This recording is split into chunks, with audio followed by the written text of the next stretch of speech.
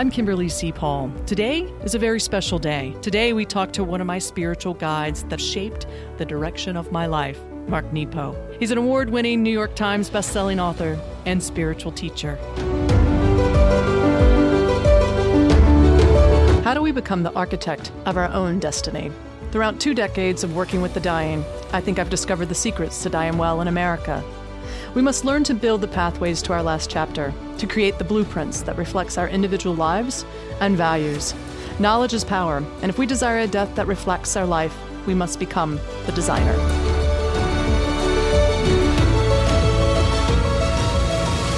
I'm thrilled to be talking to you. I've read maybe 4 or 5 books in the last 10 years of yours, and you've totally changed the direction of my life. Not that you're responsible for that, but it's a good thing. I just recently left corporate America and cashed it in, and on this 2.5-year book tour, I just finished writing a book, Bridging the Gap: Life Lessons from the Dying, and I've learned a lot. And I think what keeps speaking to me throughout your writing is the more we talk about life, we talk about death, and the more we talk about death, we truly are talking about living. And I was reading, of course, the book is like a Bible to me. I have it right here, the Book of Awakening. And thank you. I draw in it. I have clippings in it. That's great. Yeah, it's very similar to a daily ritual and meditation for me. It's my go-to book, along with Wayne Dyer, one of his books. But I love the story about your grandmother when she was dying, in the Book of Awakening, and it really resonated to me for those of us that work in this sort of end-of-life industry, how beautiful it really was. And I wanted our listeners to hear that story from you, if you don't mind. Yeah, so that was a very special moment for me. I was in my 30s. It was just before I had been diagnosed with cancer, not knowing that was on the horizon for me. And my grandmother, who was more of a mother to me than my mother, she was 94. And this was before assisted living or formal hospice, and so she was just in a wing of Kingsbrook Jewish Medical Center, which I don't think exists anymore. And I would go to visit her from upstate when I could. And I came down in May on a beautiful day, and I went to see her. And she'd been in this room for probably 6 months. And I came in and she was kind of glum, and I said, "Oh, hi, Grandma, what's the matter?" And, she was a Russian Jewish immigrant. And so she always had a thick Jewish accent, Russian accent. And she said, "Oh, it's a gray day." And, I had just come in. It was beautiful out. And I thought, oh, is she losing her clarity? I said, "Well, Grandma, it's really beautiful out." And then I looked around, and the one window she had never been cleaned. So it was a gray day to her. So I said, "Grandma, we'll get the window clean. I'll take you. The window's dirty, and we'll go outside." And she looked at me as only someone almost 100 years old who had crossed an ocean to be here. She looked at the window and she looked at me and she said, "Got a dirty eye, see a dirty world." Mm. Mm. And that, I can't tell you how many times her wisdom has helped me and saved me, because certainly there are gray days, there are difficult times, but before we jump to deal with that, let's make sure it's not the window of our eye or our mind or our heart. So I think the first thing that I've learned and I've made a practice is to clean that window of perception, of feeling, of thinking, of being, and then see what the day looks like. And even when there are gray days, the sun doesn't stop shining because there are clouds. Right. Yeah, we experience the clouds, that's real. But the sun is still shining, and that's also real. Wow. Now, were you with her close to her death? I wasn't with her in the week of her death. I got word and that when she had died. And, I know you have a lot of experience with hospice, and I've had a few experiences with loved ones close to their death. And, my wife, Susan, her mom, I was very close to, and they had the most remarkable love affair, her mother and her. And we were with her right up to the moment of her death. And it's a very holy, as you know, and powerful and whole, WHOLE experience, you know.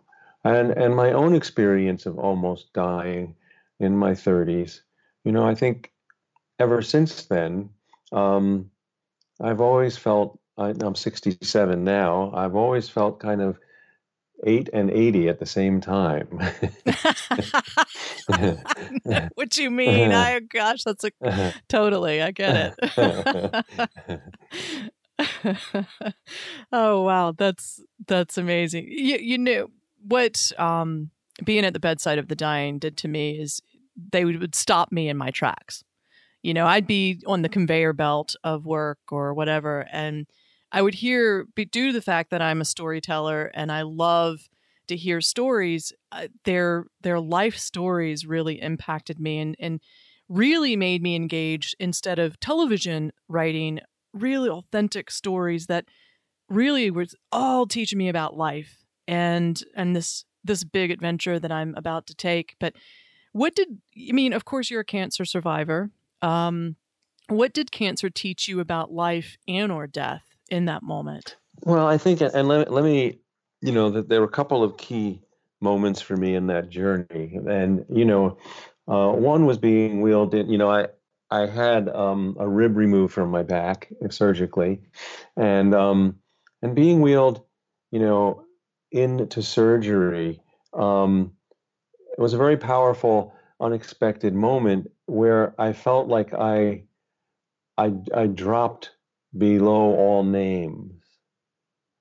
Like I knew, if you call me Mark, I respond, but I had dropped for the moment into that place between life and death where everything is so essential before it's named. We call this thing out the window a tree, and the thing that I'm looking at is your face, and that, that's a wonderful convenience, but they point to things that are unnameable. And so ever since being blessed to still be here, I've always kind of lived below names, even though naming is a holy process. And I think one of the other things that was very powerful for me was during that journey, after about 3 weeks after my rib was removed, I had the first chemo treatment that was horrifically botched, and I was in New York City and sent to, my former wife and a dear, dear friend. The three of us were in a Holiday Inn, and I started to get sick, every 20 minutes. And this was, you can imagine, after the rib was gone, that wasn't that long. So it was very difficult, very terrifying, brutal.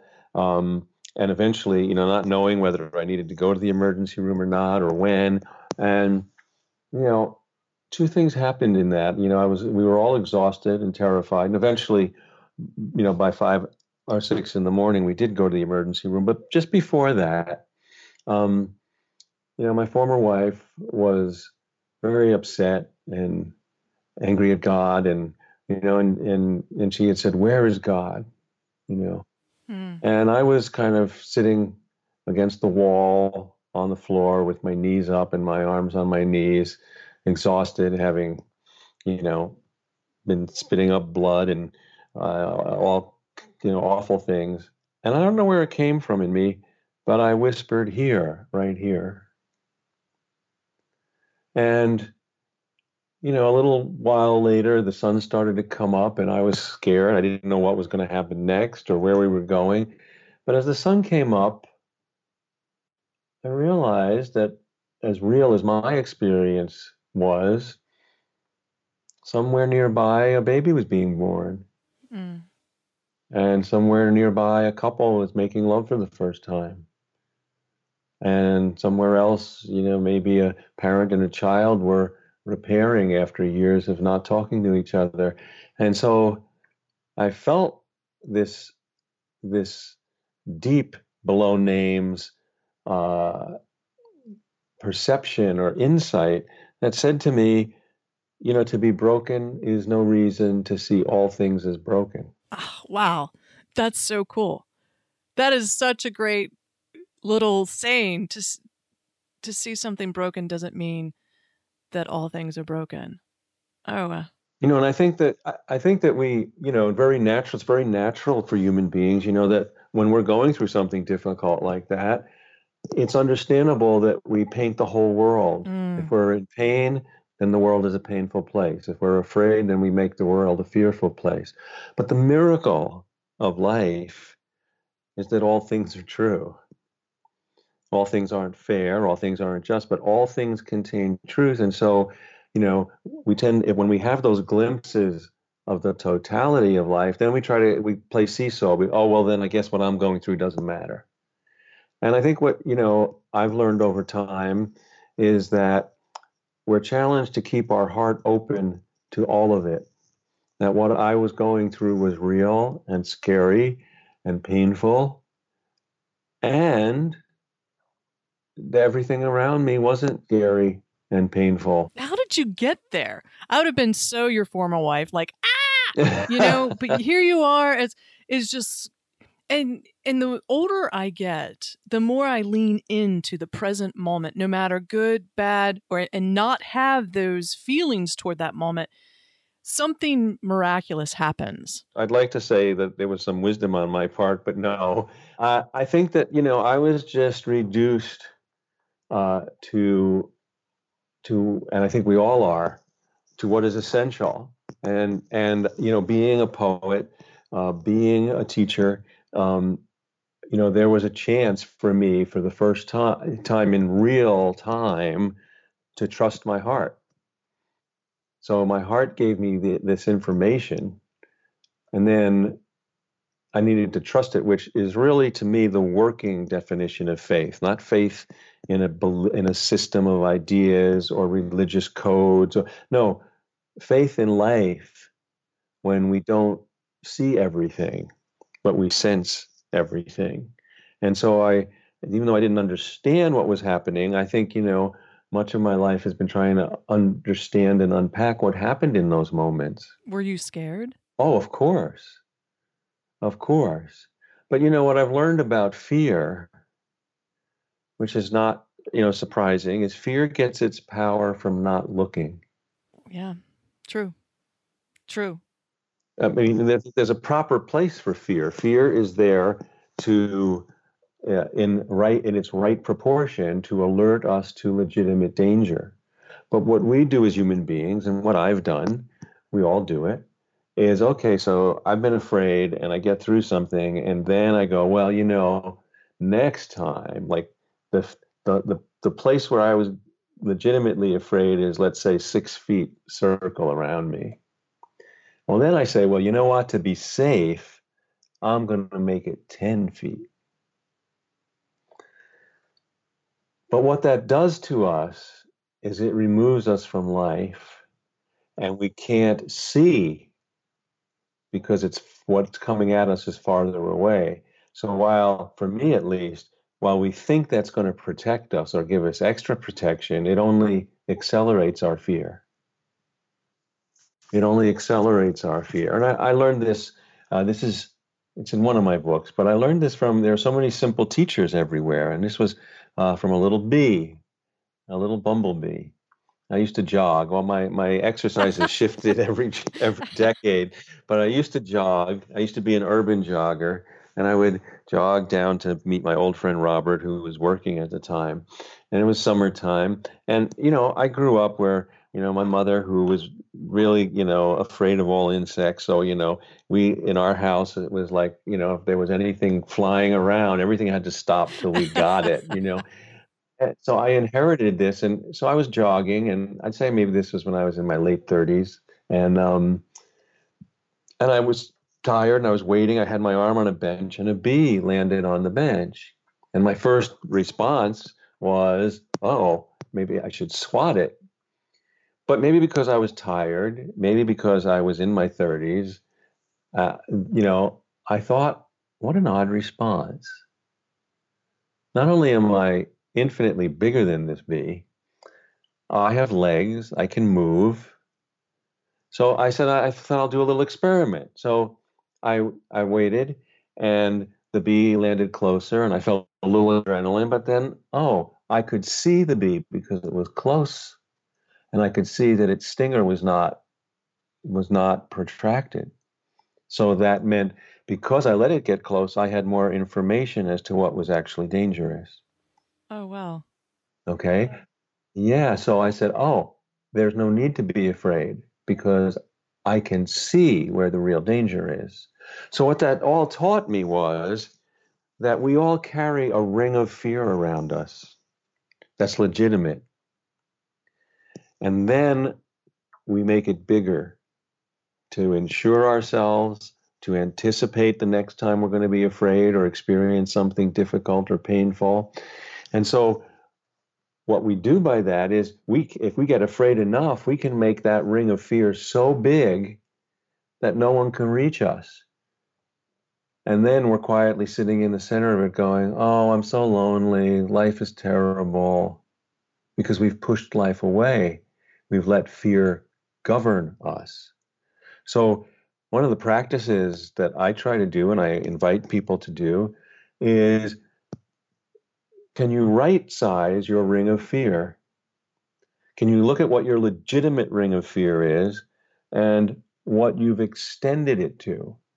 And what can you do individually, personally, to make those things concentric so that you're not keeping life farther away than needs to be, so that you're getting more information rather than making up information? Wow, that's a great point. And I need to apply that to a few things in my life today. I mean, but you know what's really interesting is there is this movement, this end of life death conversation movement occurring.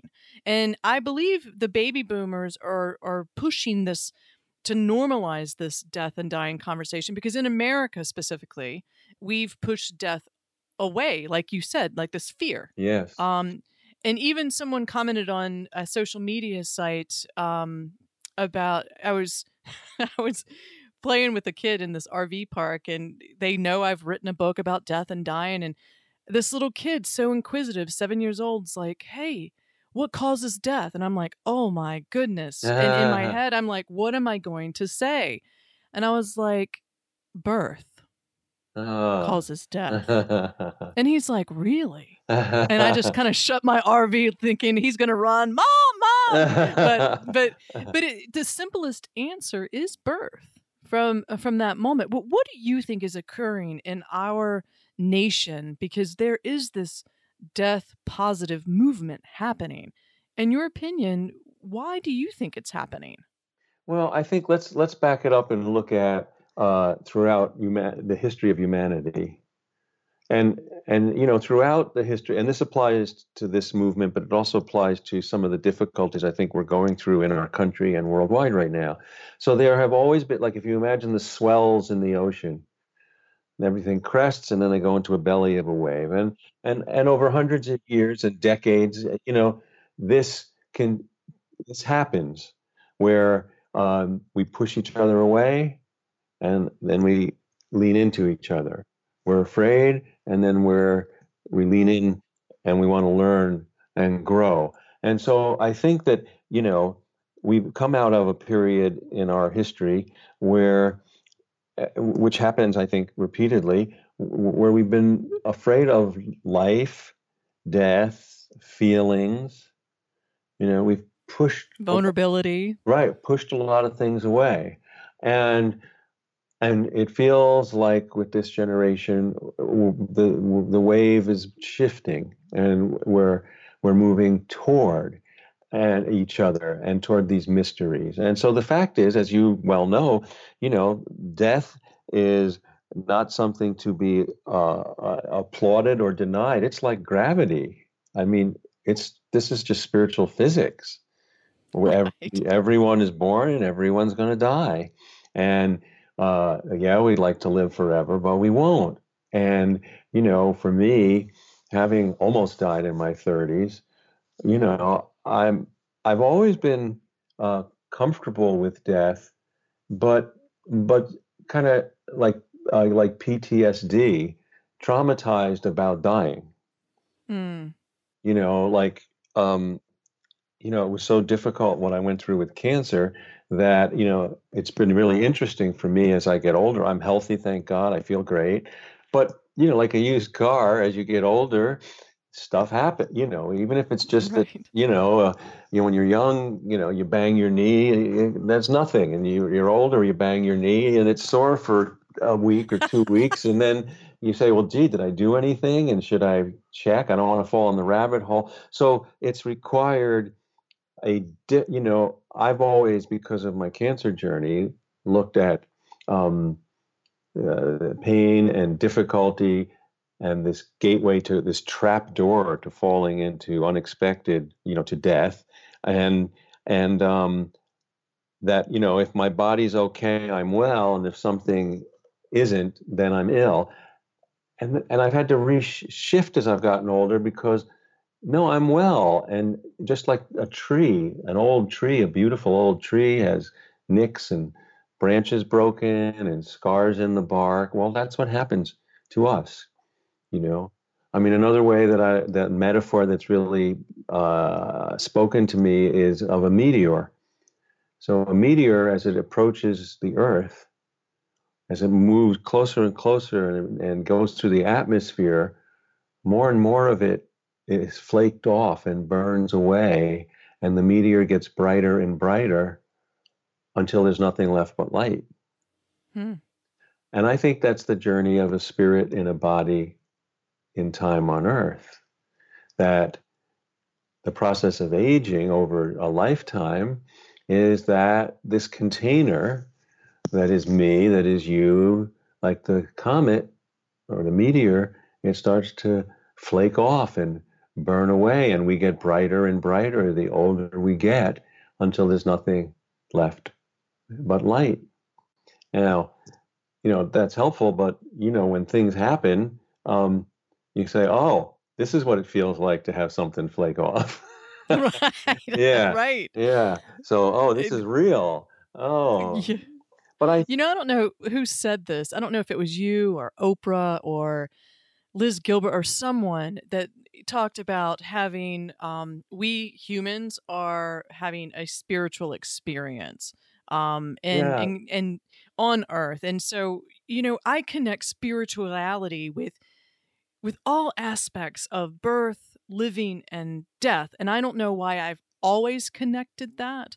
But you also write that each soul is a gust of God's breath. And I feel like death has to be a spiritual awakening or an experience since we are spiritual beings. What is your yeah. thought? Well, and I think, and that quote is actually from Teilhard de Chardin, and where Okay. he says that, but Oprah has cited it. I've quoted it too, where he says that we're not human beings having a spiritual experience; we're spiritual beings having a human experience.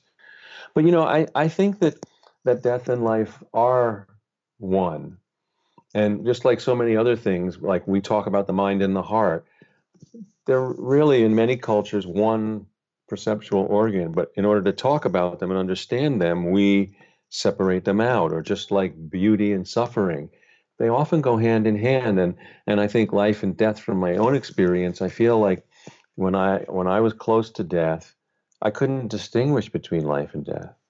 Hmm.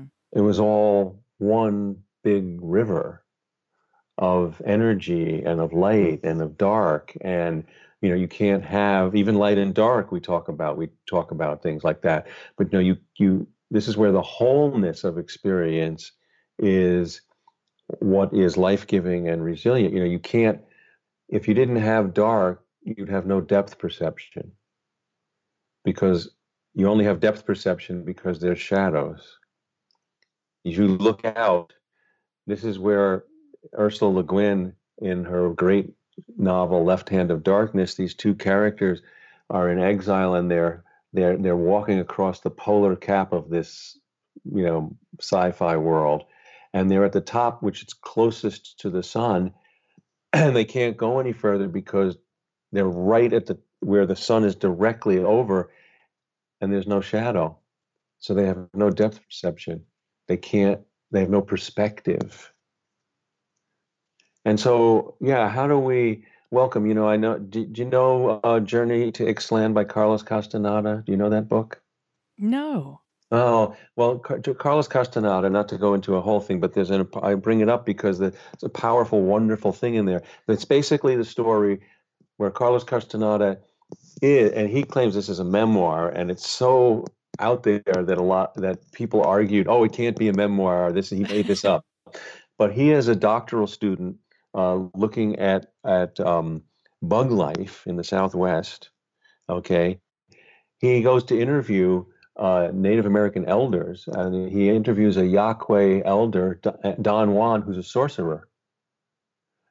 And the guy makes Don Juan his apprentice against his will. Like he said, I got my doctorate to get out. Yeah, okay, you're weird. I have my doctorate to do. And he goes, that's all very good. You're my apprentice. And it's all the lessons that Don Juan teaches this reluctant apprentice. And one of the early ones is they're sleeping at the foot of a canyon. In the middle of the night, he wakes him up and says, there's a mountain lion. Get going. And he scales this cliff. And in the morning, they're on the cliff, and there's no way. He looks at it, he goes like, I never would have been able, how did I do that? And he talks to him about how death is an advisor over your left shoulder. He says, death is always an advisor over your left shoulder. And the trick is turn around and look to death and listen to death, but don't get hypnotized, because death is only there to advise you how to live. Oh, wow. I will have to pick that. That's my thing too, is that's how I've learned how to really focus on really what matters most. And it's not material things. It's not money. It's not titles. It's that woman in the laundromat last week that said something that was so humanizing. It changed me within an instant. Well, yeah. Relating to people in these unique places, it just has given me hope for humanity again and humankind.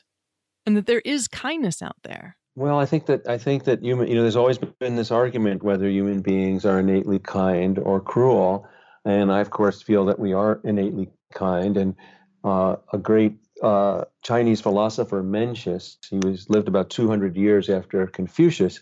He had this beautiful image for this. He said that water, allowed its true nature, will always flow downhill and join other water.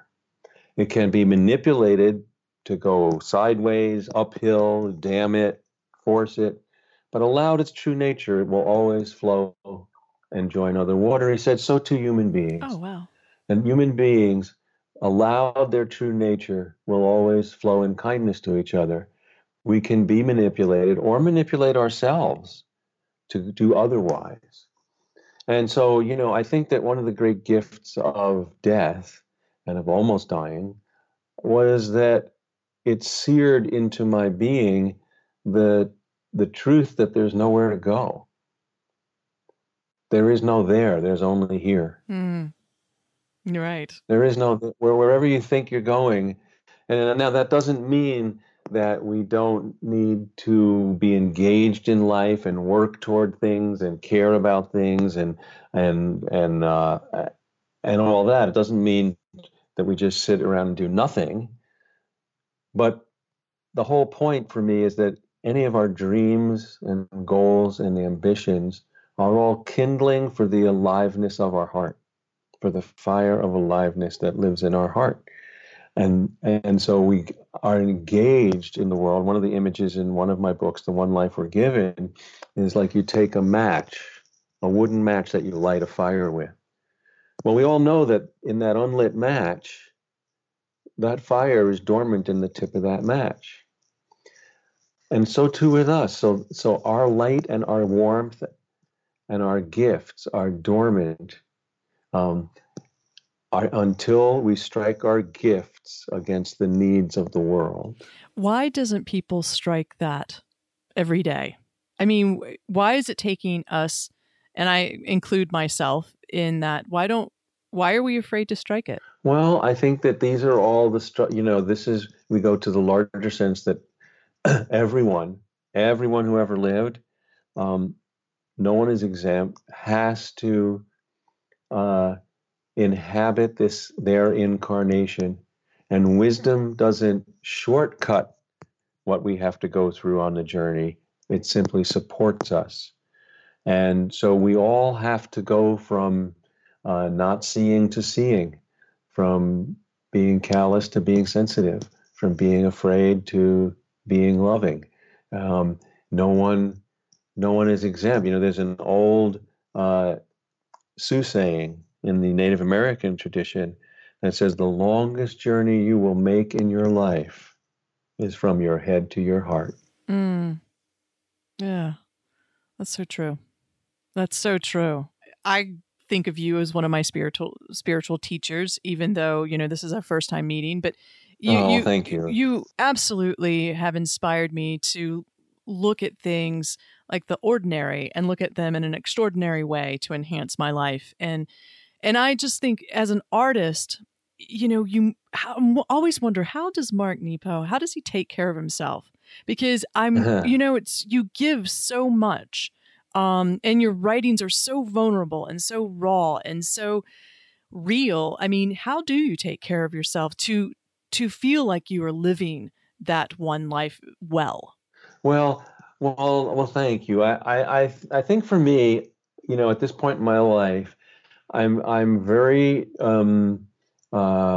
I try to live an integrated practice. At different times in my life, I've meditated or I've done different things. And at this point in my life, I try to be integrated. What does that mean? Well, it means that, I start every day, you know, by pulling up the blinds and letting light in, by taking care of our yellow lab, Zuzu, and by making coffee for my wife. She's a night person, I'm a morning person. And so, I'm always consciously starting the day by letting light in and doing something for things and people I love. Mm. So that's like my intention every day. And one of the things I do in which almost dying affects me that I do every day is, we all make lists. We all have things to do. We all good things, nothing wrong with that. So, every day I have a list of what I'm going to do. But as soon as I make the list, I always say, if this is the only day I have, then what stays on the list? Oh, wow. Or what goes on the list that I didn't put on the list? Maybe it's calling my oldest friend to tell him I love him, even though he knows it. And so by the time I do that, the list that I made is almost gone. And so, you might say, well, why do you make the list? Just, go to the second one. Well, no, that's the same answer to the question of why don't we do this? Because I feel, and I've learned, we're human. This is part of the human journey. No, I need to make the list, and then I need to unmake the list. Because the process of doing that is how I, in a felt way, land on what is real. And what matters most. And what matters. And what matters. So I do that every day. And I try very hard every day. So this is an archetypal, I think, process that happens to everyone, is the difficult things in life, pain, fear, worry, despair, all of these things, they say hello by pushing us away. They're all encompassing, and they say hello by woof, they're in your face. And our job as spiritual beings in human bodies, is when that happens to lean back into life. The times we need to lean back in is when we're pushed away. And so that also is a daily practice. because it doesn't matter what you know. It doesn't matter how much you've read or what you've learned or how many books you've written. No one is exempt from fear, worry, pain, struggle. This is the nature of the human journey.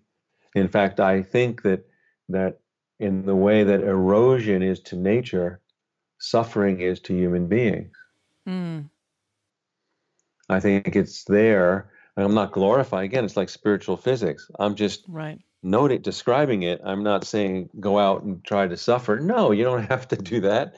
Um, you know, but I do feel like life has been made just hard enough that we need each other. And I think that's to ensure the journey of love. So every day I try to lean back in when whatever the day holds pushes me away. Mm. I love that. I really do. I've not sort of connected that. That's interesting. So what pushes you away? Lean back into it. Does it make you, and what if it makes you feel uncomfortable? Is that growth?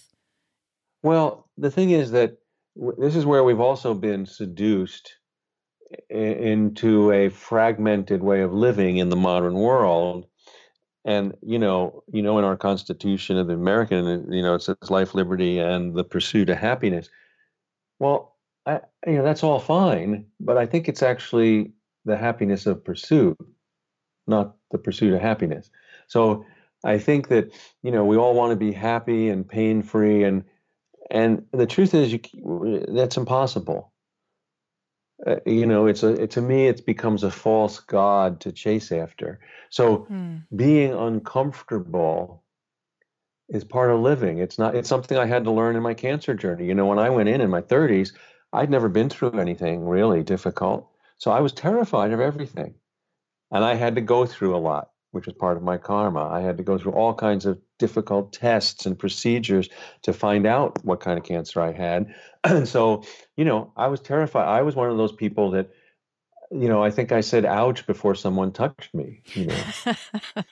And I kept saying, I would introduce myself as Mark Put Me Out. They thought my last name was Put Me Out, you know.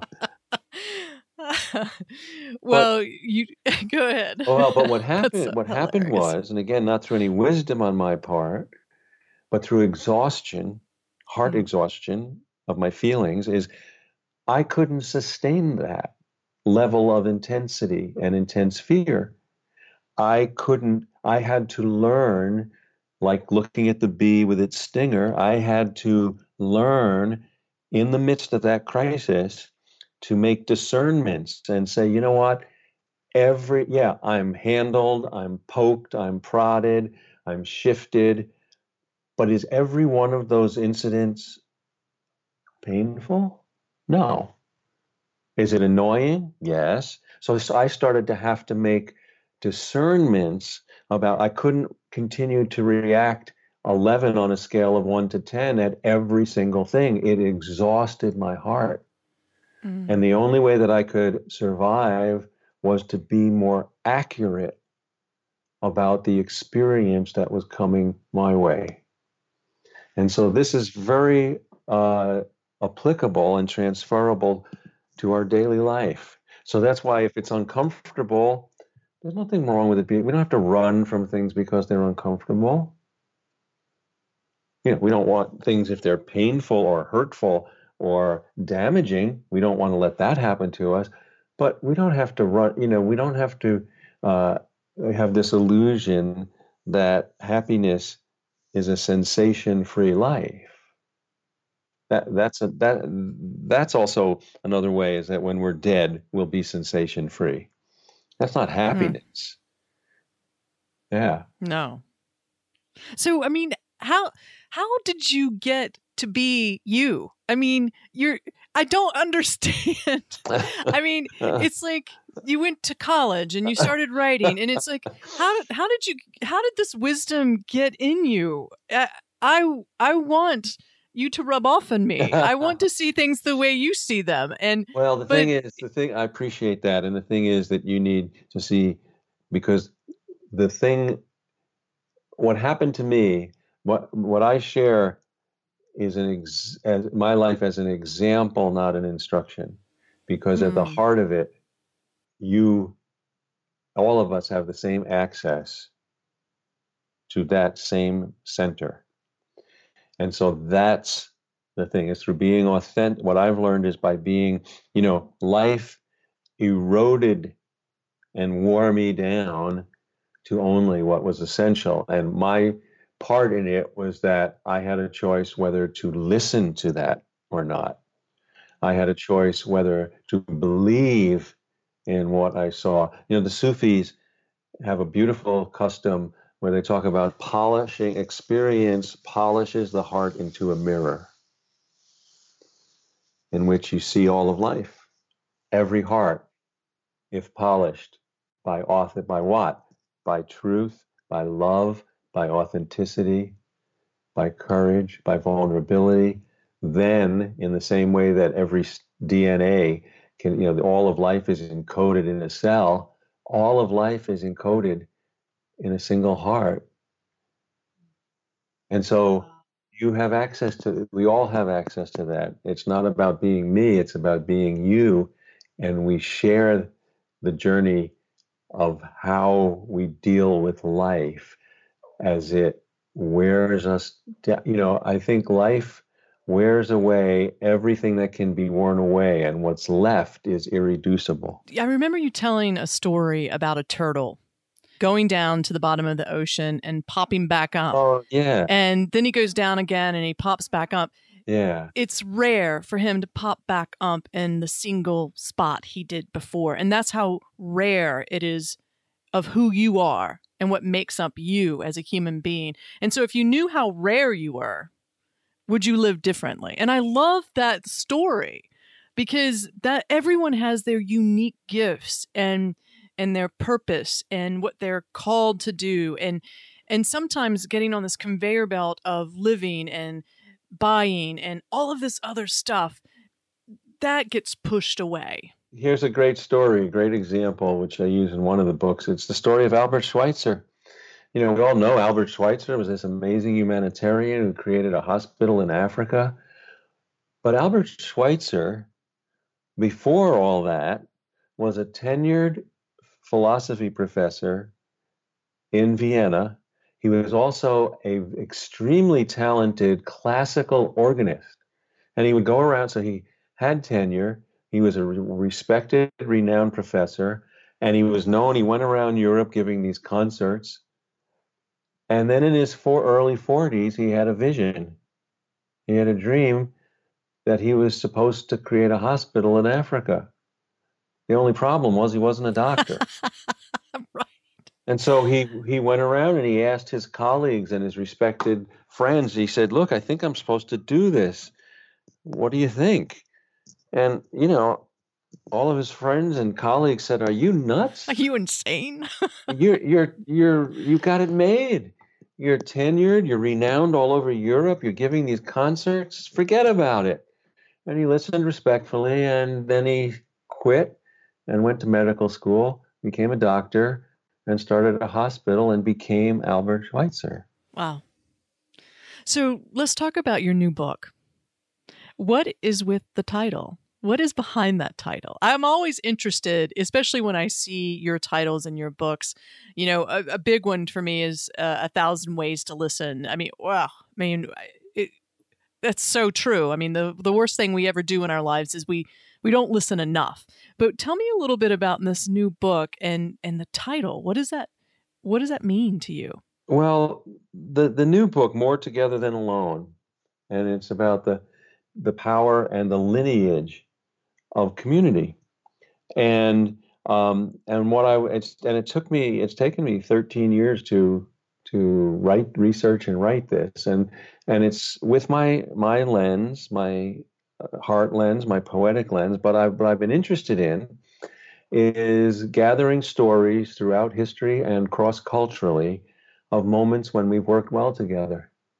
For the lessons, I'm not looking to create any social theory or anything academic. I simply want to affirm that there's a lineage of care and interdependence and compassion that we are a part of. And and to bring that forward. And of course, I had no idea that I would finish it and we would be in the time we're in, you know. And so I've learned a tremendous amount by each of these books are teachers for me. And so retrieving them, I say more than writing them, retrieving them is a great teaching. And this sense with this truth that we are more together than alone. And whether that moment is a moment between two people or whether it's a long moment of hundreds of years between cultures, like in the Iberian Peninsula, in the Middle Ages in Spain, where Jews and Arabs and Christians all not only live together, but they thrive together. They thrive together. So there are all these kinds of lessons. And so one of the things that I think is so important is, and this again is a part of spiritual physics. So, we look at the world as today, and I believe that the modern world is addicted to the noise of things falling apart. Things are always falling apart, and they're always coming together at the same time. Just like I was falling apart in that Holiday Inn, but around me things were coming together. Coming together, yeah. And so resilience and life force comes from the totality of that. So we don't need a good news station. We need a whole, WHOLE news station. So I think that the things that are breaking apart and the fear and violence that go with it get more attention because they're louder. Because when things come together, they're quieter. They're quieter. So, I mean, just all you have to do to see this is look at weather. When I grew up, it was called Weather Report when I turned on the TV. Now it's called Storm Watch. Well, the last I knew, storm was only one form of weather. Right? Yeah. So you see how we're just focused, continually. All on the bad. All on the bad. And so one way that, an early chapter in the book, I've tried to understand or look at as a citizen, as a person living in our times, how I feel and what that calls on me. To a person of Jewish heritage, I had my grandparents' generation. There were members of our family that died in the Holocaust. So how am I supposed to deal with that there are Nazis in the streets of America? And what am I supposed to do with that? I know that every day I ask myself, what is my called? How am I called to be more visible? And as I look at it, as I back up and look at it through the arc of history, as I mentioned earlier, that we have these movements where we've pushed each other away or we've come together. And so I imagine there's a chapter in the book called The Two Tribes, where let's imagine all the way back in cave times, the first time two human beings came upon each other. Up to that moment, they thought they were alone. One person on the outside of a cave comes and they go, oh, well, wait a minute. I thought I was alone. Who are you? And the person inside the cave looks at the person outside and goes, you're different, go away. And I think that was the beginning of the Go Away tribe. I think that was the beginning of the Go Away tribe. And then, based on the level of fear, then throughout history, we have times where the Go Away tribe has said, well, I can't trust you'll go away, so I'm going to have to put you where I can see you. I'm going to put you in a camp. I'm going to put you in a refugee site. I'm going to put you in a detention center, in a ghetto. And in the worst of our times, when fear has governed us completely and we've lost sight of our humanity, those are the periods of genocide where that Go Away tribe has had to say, I can't trust you'll be where I put you. I'm going to make you go away. But on the other side, the person at the mouth of the cave said, oh, you're different. Come teach me. And that was the beginning of the Come Teach Me tribe. And as that humility and that understanding that we're more together than alone would surface, then we have periods of enlightenment, periods of interdependence and care and compassion. And, Plato, who was definitely part of that tribe, said, we are born whole, WHOLE, but we need each other to be complete. I love that. Yeah. So So it's unclear right now which way this is all going. And the catch, if you will, is that we belong to both tribes. Mm-hmm. And we all play a role. We are they. There is no they. No matter how I get upset watching the news, there is no they. So depending on the level of fear that I wake up with tomorrow, I could switch tribes, and I'll need you to remind me that we're more together than alone. And so this is a period, I think, in America and around the world where it's incumbent on us to stay visible and caring and vulnerable. In the Middle Ages in Europe, was the Dark Ages there, only 10% of the European population was literate. 10% of the people in Europe kept literacy alive for all of humanity for 200 years. So I don't know if we're going into a dark age again, but if we are, then it's incumbent on us to keep the literacy of the heart alive. That's great. I look forward to really diving deeper in this book, and I think it's just interesting how it just pops up and it's finished 13 years later in the midst of all that is happening around us. I think that's just serendipity. I'm going to close this because I'm really interested. We're one day going to die. How do you want to be remembered, Mark? What is your legacy? What do you hope your legacy is? My legacy is I hope that my work and my personhood will be that of a good window that lets life in and light in and lets people see through what will help them live. Just like that window in your grandmother's room that you helped probably clean. Yeah, right. That's amazing. That's amazing. Again, I thank you for who you are in my life. And this time, I will never forget it. I hope one day we come face to face so I could just, hug you. You've just done so much for the world that I'm in and me personally. And you continue to do so, and I am one of those individuals that are right beside you, hoping to keep the heart alive through any transition that we go through as human beings, and make sure that distance from the head to the heart sometimes is not as far as we think it is. Oh, well, thank you, and thank you for your good work, and I hope you keep flourishing. Thanks for joining us today, and remember, you're the designer.